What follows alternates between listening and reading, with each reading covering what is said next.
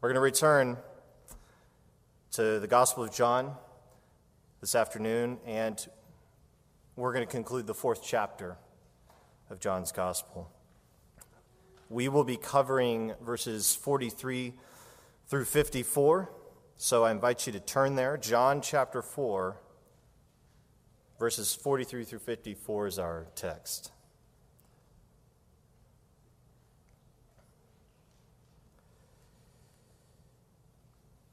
And what I want to do is go ahead and read it in its entirety up front, and then we'll begin to work our way through the passage together. But starting in verse 43, John writes, "After the 2 days," just as a reminder, 2 days spent in the town of Sychar in Samaria, "after the 2 days, he, Jesus, departed for Galilee. For Jesus himself had testified that a prophet has no honor in his own hometown. So when he came to Galilee, the Galileans welcomed him, having seen all that he had done in Jerusalem at the feast. For they too had gone to the feast. So he came again to Cana in Galilee, where he had made the water wine. And at Capernaum there was an official whose son was ill. When this man heard that Jesus had come from Judea to Galilee, he went to him and asked him to come down and heal his son, for he was at the point of death. So Jesus said to him, 'Unless you see signs and wonders, you will not believe.' The official said to him, 'Sir, come down before my child dies.' Jesus said to him, 'Go, your son will live.' The man believed the word that Jesus spoke to him and went on his way. As he was going down, his servants met him and told him that his son was recovering. So he asked them the hour when he began to get better, and they said to him, 'Yesterday at the 7th hour the fever left him.' The father knew that was the hour when Jesus had said to him, 'Your son will live.' And he himself believed, and all his household. This was now the second sign that Jesus did when he had come from Judea to Galilee." Now, the last time we were in John's Gospel together, which was 6 weeks ago, we covered the second half of the account of Jesus' ministry at the well in Samaria. As you may recall, Jesus and his disciples had passed through Samaria in order to make their way back to Galilee after spending some time in Judea. They stopped for rest when they reached the well that was just outside the town of Sychar. And Jesus sat down beside the well while his disciples went into the town to buy food, and it was at this time that a Samaritan woman came to the well. And Jesus graciously initiated a conversation with this woman, and in the course of that conversation, he offered her the gift of eternal life. He revealed to her that he knew all about her sin, and he called her to become a true worshiper of God. And at the end of that conversation, he revealed to her that he himself was the Messiah. And it was at that moment that the woman's eyes were open and she believed, and she took off and went into the town and told the people about Jesus and urged them to go and see and judge for themselves if he is the Christ. Many of the townspeople believed her testimony, and they went out to invite Jesus to stay with them so they could hear what he had to say. And after 2 days, many more in the town believed. Why? Because of his word. They called him the Savior of the world because they came to understand that he had come to bring salvation not just to the Jews, but to Samaritans and Gentiles as well, and thus to the whole world. So there was a great awakening in this small town. Samaritans received Jesus as he truly is, the Messiah of Israel. They received his teaching, and having heard the truth, they believed in him. having heard the truth, having heard his word, they believed in him and received him as he is. That brings us to our passage, which begins with verse 43. We'll read the first 3 verses again, which set the stage for the next personal encounter with Jesus that John wants to recount for us. Verses 43 to 45, after the 2 days he departed for Galilee, for Jesus himself had testified that a prophet has no honor in his own hometown. So when he came to Galilee, the Galileans welcomed him, having seen all that he had done in Jerusalem at the feast. For they too had gone to the feast. Now notice that in verse 44, we have a parenthetical statement, parentheses, it's set off. It would be better to translate the first word as now instead of for, as the NIV does in this case. So that the verse reads this way: Now Jesus himself had testified that a prophet has no honor in his own hometown.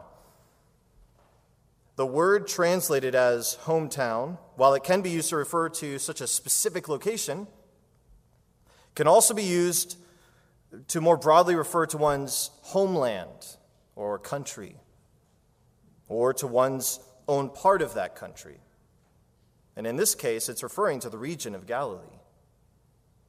Verse 44 is an anticipation of the lack of faith that Jesus will encounter among his people in Galilee, in contrast to the faith that we saw from the Samaritans. Jesus knew that this would be the case. He also knew that his own people, for the most part, would ultimately reject him, which is what John reflected upon in the prologue at the beginning of his gospel. He wrote that Jesus came to that which was his own, and his own people did not receive him. Now, when we read verse 45, it seems that the response to Jesus in Galilee was generally a positive one, doesn't it? Seems positive. John tells us that when Jesus got there, the Galileans welcomed him. Does that conflict with Jesus testifying that a prophet has no honor in his own hometown or his own country? Not necessarily. He was given a warm welcome for sure. But that doesn't mean the people of Galilee were honoring him as a prophet. A prophet is one who's raised up by God to proclaim his will, deliver his message, speak his word. People who are truly honoring a prophet will, above all else, listen to him and receive the truth that he declares on behalf of God. Jesus, of course, as God in the flesh, the eternal Son who came down from heaven, was the ultimate prophet. He was the prophet, capital P. As it says in Hebrews, that word of exhortation to Jewish Christians. Long ago, at many times and in many ways, God spoke to our fathers by the prophets, but in these last days he has spoken to us by his Son. However, what John tells us in verse 45 is that the Galileans' warm welcome of Jesus was based upon what they had seen him do in Jerusalem at the feast. And what was it that they saw? What did they see at the feast? What did they see him do? They saw him perform miracles, miraculous signs. If you turn back to the end of chapter 2, verses 23 to 25, you'll see that John said this about that occasion. Now, when he was in Jerusalem at the Passover feast, many believed in his name when they saw the signs that he was doing. But Jesus, on his part, did not entrust himself to them, because he knew all people and needed no one to bear witness about man, for he himself knew what was in man. Now, believing in his name at first glance seems like a positive response. But then John clarified that it was untrustworthy belief because it was dependent upon the signs. In other words, seeing was believing for them. Seeing was believing. In light of this, John tells us that Jesus, knowing the shallowness of their faith, was not entrusting himself to them. Among these people were the Galileans, who had also been there for the feast and were now welcoming Jesus at his return from Judea in our passage. So John tells us that when Jesus came to Galilee, the Galileans welcomed him, having seen all that he had done in Jerusalem at the feast, for they too had gone to the feast. So consider the contrast between the response of the Galileans here in our passage and the response of the Samaritan townspeople of Sychar. Those Samaritans believed the testimony of an outcast woman who said, "Come, see a man who told me all that I ever did. Can this be the Christ?" Based on that alone, some believed. And they went to see for themselves in order to hear from him, They invited him to stay with them. And after hearing from him personally, they believed in him all the more. And many others in the town believed as well. John tells us in verses 41 to 42, and many more believed because of his word. Because of his word. They said to the woman, "It is no longer because of what you said that we believe, for we have heard for ourselves, and we know that this is indeed the Savior of the world." Jesus performed no signs among these people. No miracles. And yet they believed his word and received him as he truly is. Contrast that with the Galileans, who saw him perform multiple miraculous signs in Jerusalem and yet believed in him only in a superficial sense. They may have recognized, like Nicodemus did, that he was a teacher sent and empowered by God, but they did not believe his word and receive him as the Christ, their Savior. They welcomed him as the miracle worker, but not as the Messiah. People can be very welcoming of Jesus. People can think very positively of Jesus. But that does not mean that they have received his word and come to believe in him and receive him as he truly is. It does not mean that they have truly repented and are trusting in him as the Son of God, who is their sovereign Lord and all-sufficient Savior. A positive response does not mean saving belief. A warmness to Christ does not mean one has been born from above.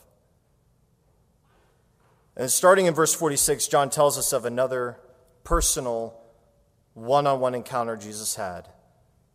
While the previous one was with a Samaritan outcast, a woman of ill repute, this one was with a royal official, a man of high standing. We read in verses 46 and 47, "So he came again to Cana in Galilee, where he had made the water wine. And at Capernaum there was an official whose son was ill. When this man heard that Jesus had come from Judea to Galilee, he went to him and asked him to come down and heal his son, for he was at the point of death." Turning water into wine at a wedding celebration in Cana was the first sign that Jesus performed, the very first one. He turned over 100 gallons of water set aside for ceremonial washing into a well-aged, fine wine that could be enjoyed by all the guests for the duration of the days-long feast, the wedding celebration. He thus manifested his glory. However, he performed this sign, if you recall, when we were in that passage, he performed it discreetly because he had not yet made his ministry public. This, he did not long afterwards make his ministry public. He did it shortly afterwards when he was in Jerusalem for the Passover feast. There, he performed multiple signs. But in Galilee, he had only performed the one. And now, as John tells us in verse 46, he was back in the very town where he had performed it. Now, the town of Capernaum was a little over 20 miles away. And John tells us that in that town there was an official whose son was ill. Now, the word translated as official is literally the adjective royal. So this was more specifically a royal official. And since he resided in Galilee, he would have been serving under Herod Antipas, the tetrarch who ruled over that region and had authority over that region delegated to him by Rome. John tells us that this man's son, who is referred to as being just a child in verse 49, was very sick and was at the point of death. The man's high position, no doubt, provided him with more influence and wealth and comfort than most. However, none of that could shield or deliver him and his loved ones from the harsh realities of life in a fallen world, which God has subjected to futility because of man's sin, and in which sickness and suffering and death are inevitable and can come upon any one of us at any moment. Whatever connections and influence and resources the royal official had, an illness had brought his young boy to the brink of death, and there was nothing he could do about it. All that so-called security, right? But nothing he could do. Then, what happened? He heard that Jesus of Nazareth, the one who had worked miracles in Jerusalem, healing miracles, no doubt, had just returned to Galilee and was at Cana. Given what John prefaced this account with in verse 45, it's likely that the royal official was among those who had seen the miracles Jesus did during the Passover feast in Jerusalem. Well, he wasted no time. And in his desperation, he made the day's journey to see Jesus and plead with him to come to Capernaum and heal his son. And then Jesus lovingly pointed out the problem of the inadequacy of the man's faith, which was also true of the Galileans in general. Verse 48. Jesus said to him, and by the way, the you here is plural. So this is a problem not just with the man, but with the people in general, the Galileans. Jesus said to him, unless you all see signs and wonders, you will not believe. He stated the problem. If the man had seen the signs in Jerusalem, if he did, or at least knew of them, why had he not made the effort to seek after Jesus and to hear from him and to listen to his teaching? Why not? Did it take needing a miracle for him to come see Jesus? One commentator says this: Jesus knew that faith based only on seeing miraculous deeds is superficial and requires a succession of miracles to nourish it. Those who followed him because of miracles alone soon drifted away. So there's a problem. There's a real problem here. Jesus is calling attention to that problem. The man, nonetheless, persisted in pleading with Jesus to come to Capernaum and heal his son so he doesn't die. Verse 49, the official said to him, "Sir, come down before my child dies." Then Jesus, out of compassion for both the man and the boy, granted the man's urgent request, but not in a way that he expected. In verse 50, at the beginning of it, we read, Jesus said to him, because remember, what did the man want? Him to come with him to Capernaum. Jesus says, "Go, your son will live." Literally, he says, your son lives. That is, he's been delivered from the illness. If the official truly had his way, then Jesus would be journeying back to Capernaum with him. And when they arrived, he probably assumed that Jesus would lay hands on his son and heal him. Instead, Jesus simply said to the man, "Go, your son lives." What did that require the man to do? It required him to believe and trust in the words of Jesus. This was a test to see if he would believe and trust that Jesus had the power to do what he said and that his word was sufficient. Jesus challenged the man to believe apart from seeing the sign performed, so that he might move beyond the shallow faith that was dependent upon seeing signs and wonders. And what happened in that moment? John tells us the man believed. He believed the word that Jesus spoke to him, and he went on his way. While the man was returning back home, empty-handed, so to speak, he was full of hope because he believed the word of Jesus. He wouldn't even be able to make it back to Capernaum to see his son and thus confirm the word of Jesus until the following day, given the time of day it was and how much time it would take to get back. It would have to be the next day that he would be able to get back into Capernaum to see and confirm. But he was continuing in faith, faith that rested in the word of Jesus. Now, given the situation, that faith may have been mixed with desperation, right? In other words, the man may have reflected on the fact that there were no other options for him at that point.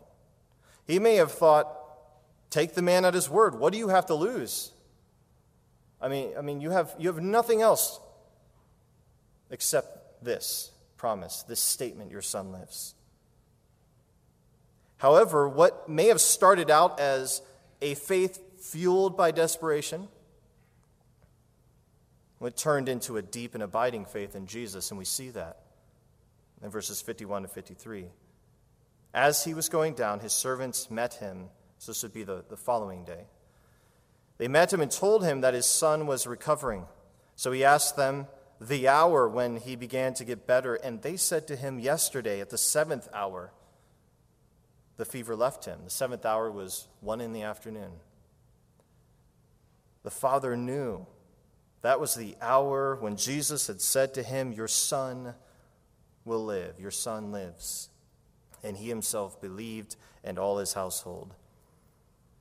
So when the royal official's servants met him on the second day of his journey home and brought the good news concerning his son, he wanted to know when it was that his son began to recover.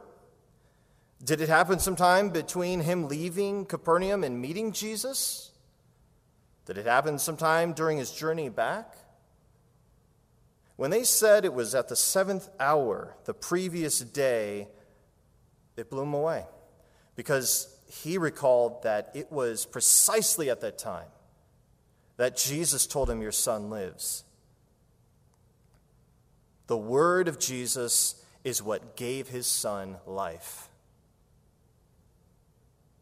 The royal official had, in his own helplessness as a father who thought he was going to have to watch his child die, he sought Jesus and asked for a miracle, and Jesus had mercifully granted it to him in such a way that led him beyond the faith that is based on miracles. The man, no doubt, greatly rejoiced in the merciful, miraculous gift, but as we can see, in the conclusion of verse 53, he went on to worship the giver. He went on from the first step of believing the word of Jesus to truly believing in Jesus. And he led his entire household to true faith in Jesus as well.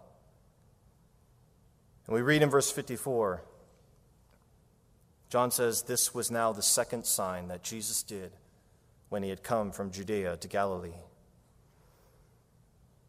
Although Jesus had performed multiple signs during the Passover feast in Jerusalem, this was the time and place in Jerusalem where he chose to initiate his public ministry. In Galilee, he had only performed the 2 signs at this point. The first was before he went to Jerusalem for the festival, and the second was after he returned. Both of these signs he did while he was in Cana. Both of them were done discreetly. They were not a public spectacle. The result of the first was that his disciples believed in him, that is, their faith in him increased and was strengthened. And the result of the second was that the royal official and his household came to truly believe in him. That is, they went from inadequate faith that relied upon seeing miracles to genuine saving faith that rested in Jesus himself. So what about you? Does your faith in Jesus rely upon experiencing the supernatural or seeking it? Does it rely upon witnessing modern-day signs and wonders, so-called signs and wonders? Does it rely upon seeing some kind of movement of God in our community or culture? Such faith is unstable. It's inadequate. Saving faith in Jesus rests in the sufficiency of the testimony of Scripture concerning the person and work of Christ. Saving faith in Jesus rests in the truth that he is the Christ, the Son of God, and that by believing in him and receiving him as he truly is, your sins are forgiven and you have eternal life and the hope of everlasting joy and peace and prosperity and rest in his coming kingdom. Such faith is the result of being born from above and is the gift of God. So if you haven't truly placed your faith in Jesus, if you haven't gone beyond that superficial faith, if you haven't truly trusted him as the Son of God, well, when we read John's Gospel, why is it written? That you might believe. That you might believe in him today so that you might not perish but have eternal life. That you might turn to him and receive him as Lord and Savior so that your sins against God may be forgiven and so that you may have the hope of entering his glorious future kingdom. This is the reason why John tells us of these signs. Jesus did many more things, but these are written so that you might believe that Jesus is the Christ, the Son of God, and believing you may have life in his name. Let's pray. Father, we thank you for your word, and Lord Jesus, we thank you for coming into this world and accomplishing the work of redemption, providing yourself, offering yourself as an atoning sacrifice for our sins so that we might be forgiven through faith in you and receive the gift of eternal life from you. We ask that you would increase our faith. We ask that you would help us to see you always as you truly are, to not lose sight of the fact that you indeed are God the Son, through whom the whole world was made and for whom all things exist. May we live our lives and may we serve you in light of that knowledge of who you truly are. And we ask that if anyone in here, if anyone watching right now, or if anybody who at some point hears this message, Lord, we ask that it would be a means by which you would open their eyes to the truth concerning yourself, and that they might repent and truly, truly see you as you are, and receive you, and trust in you, and be forgiven, and receive the gift of eternal life. Lord, we pray that you would help us to walk in a manner worthy of you, to not lose sight of the reality of your coming kingdom, and the fact that you have called us out from darkness, you've given us life, so that we might, with our remaining days on this earth, in this fallen world, before your return, that we might live for your glory, that we might proclaim your gospel, that we might be witnesses to the truth, that we would proclaim your word, that people would hear, that they might believe as well. And we know that all you have appointed for eternal life will come to believe in you. We pray that we would be faithful instruments in your hands to proclaim that very word. It's in your name we pray. Amen.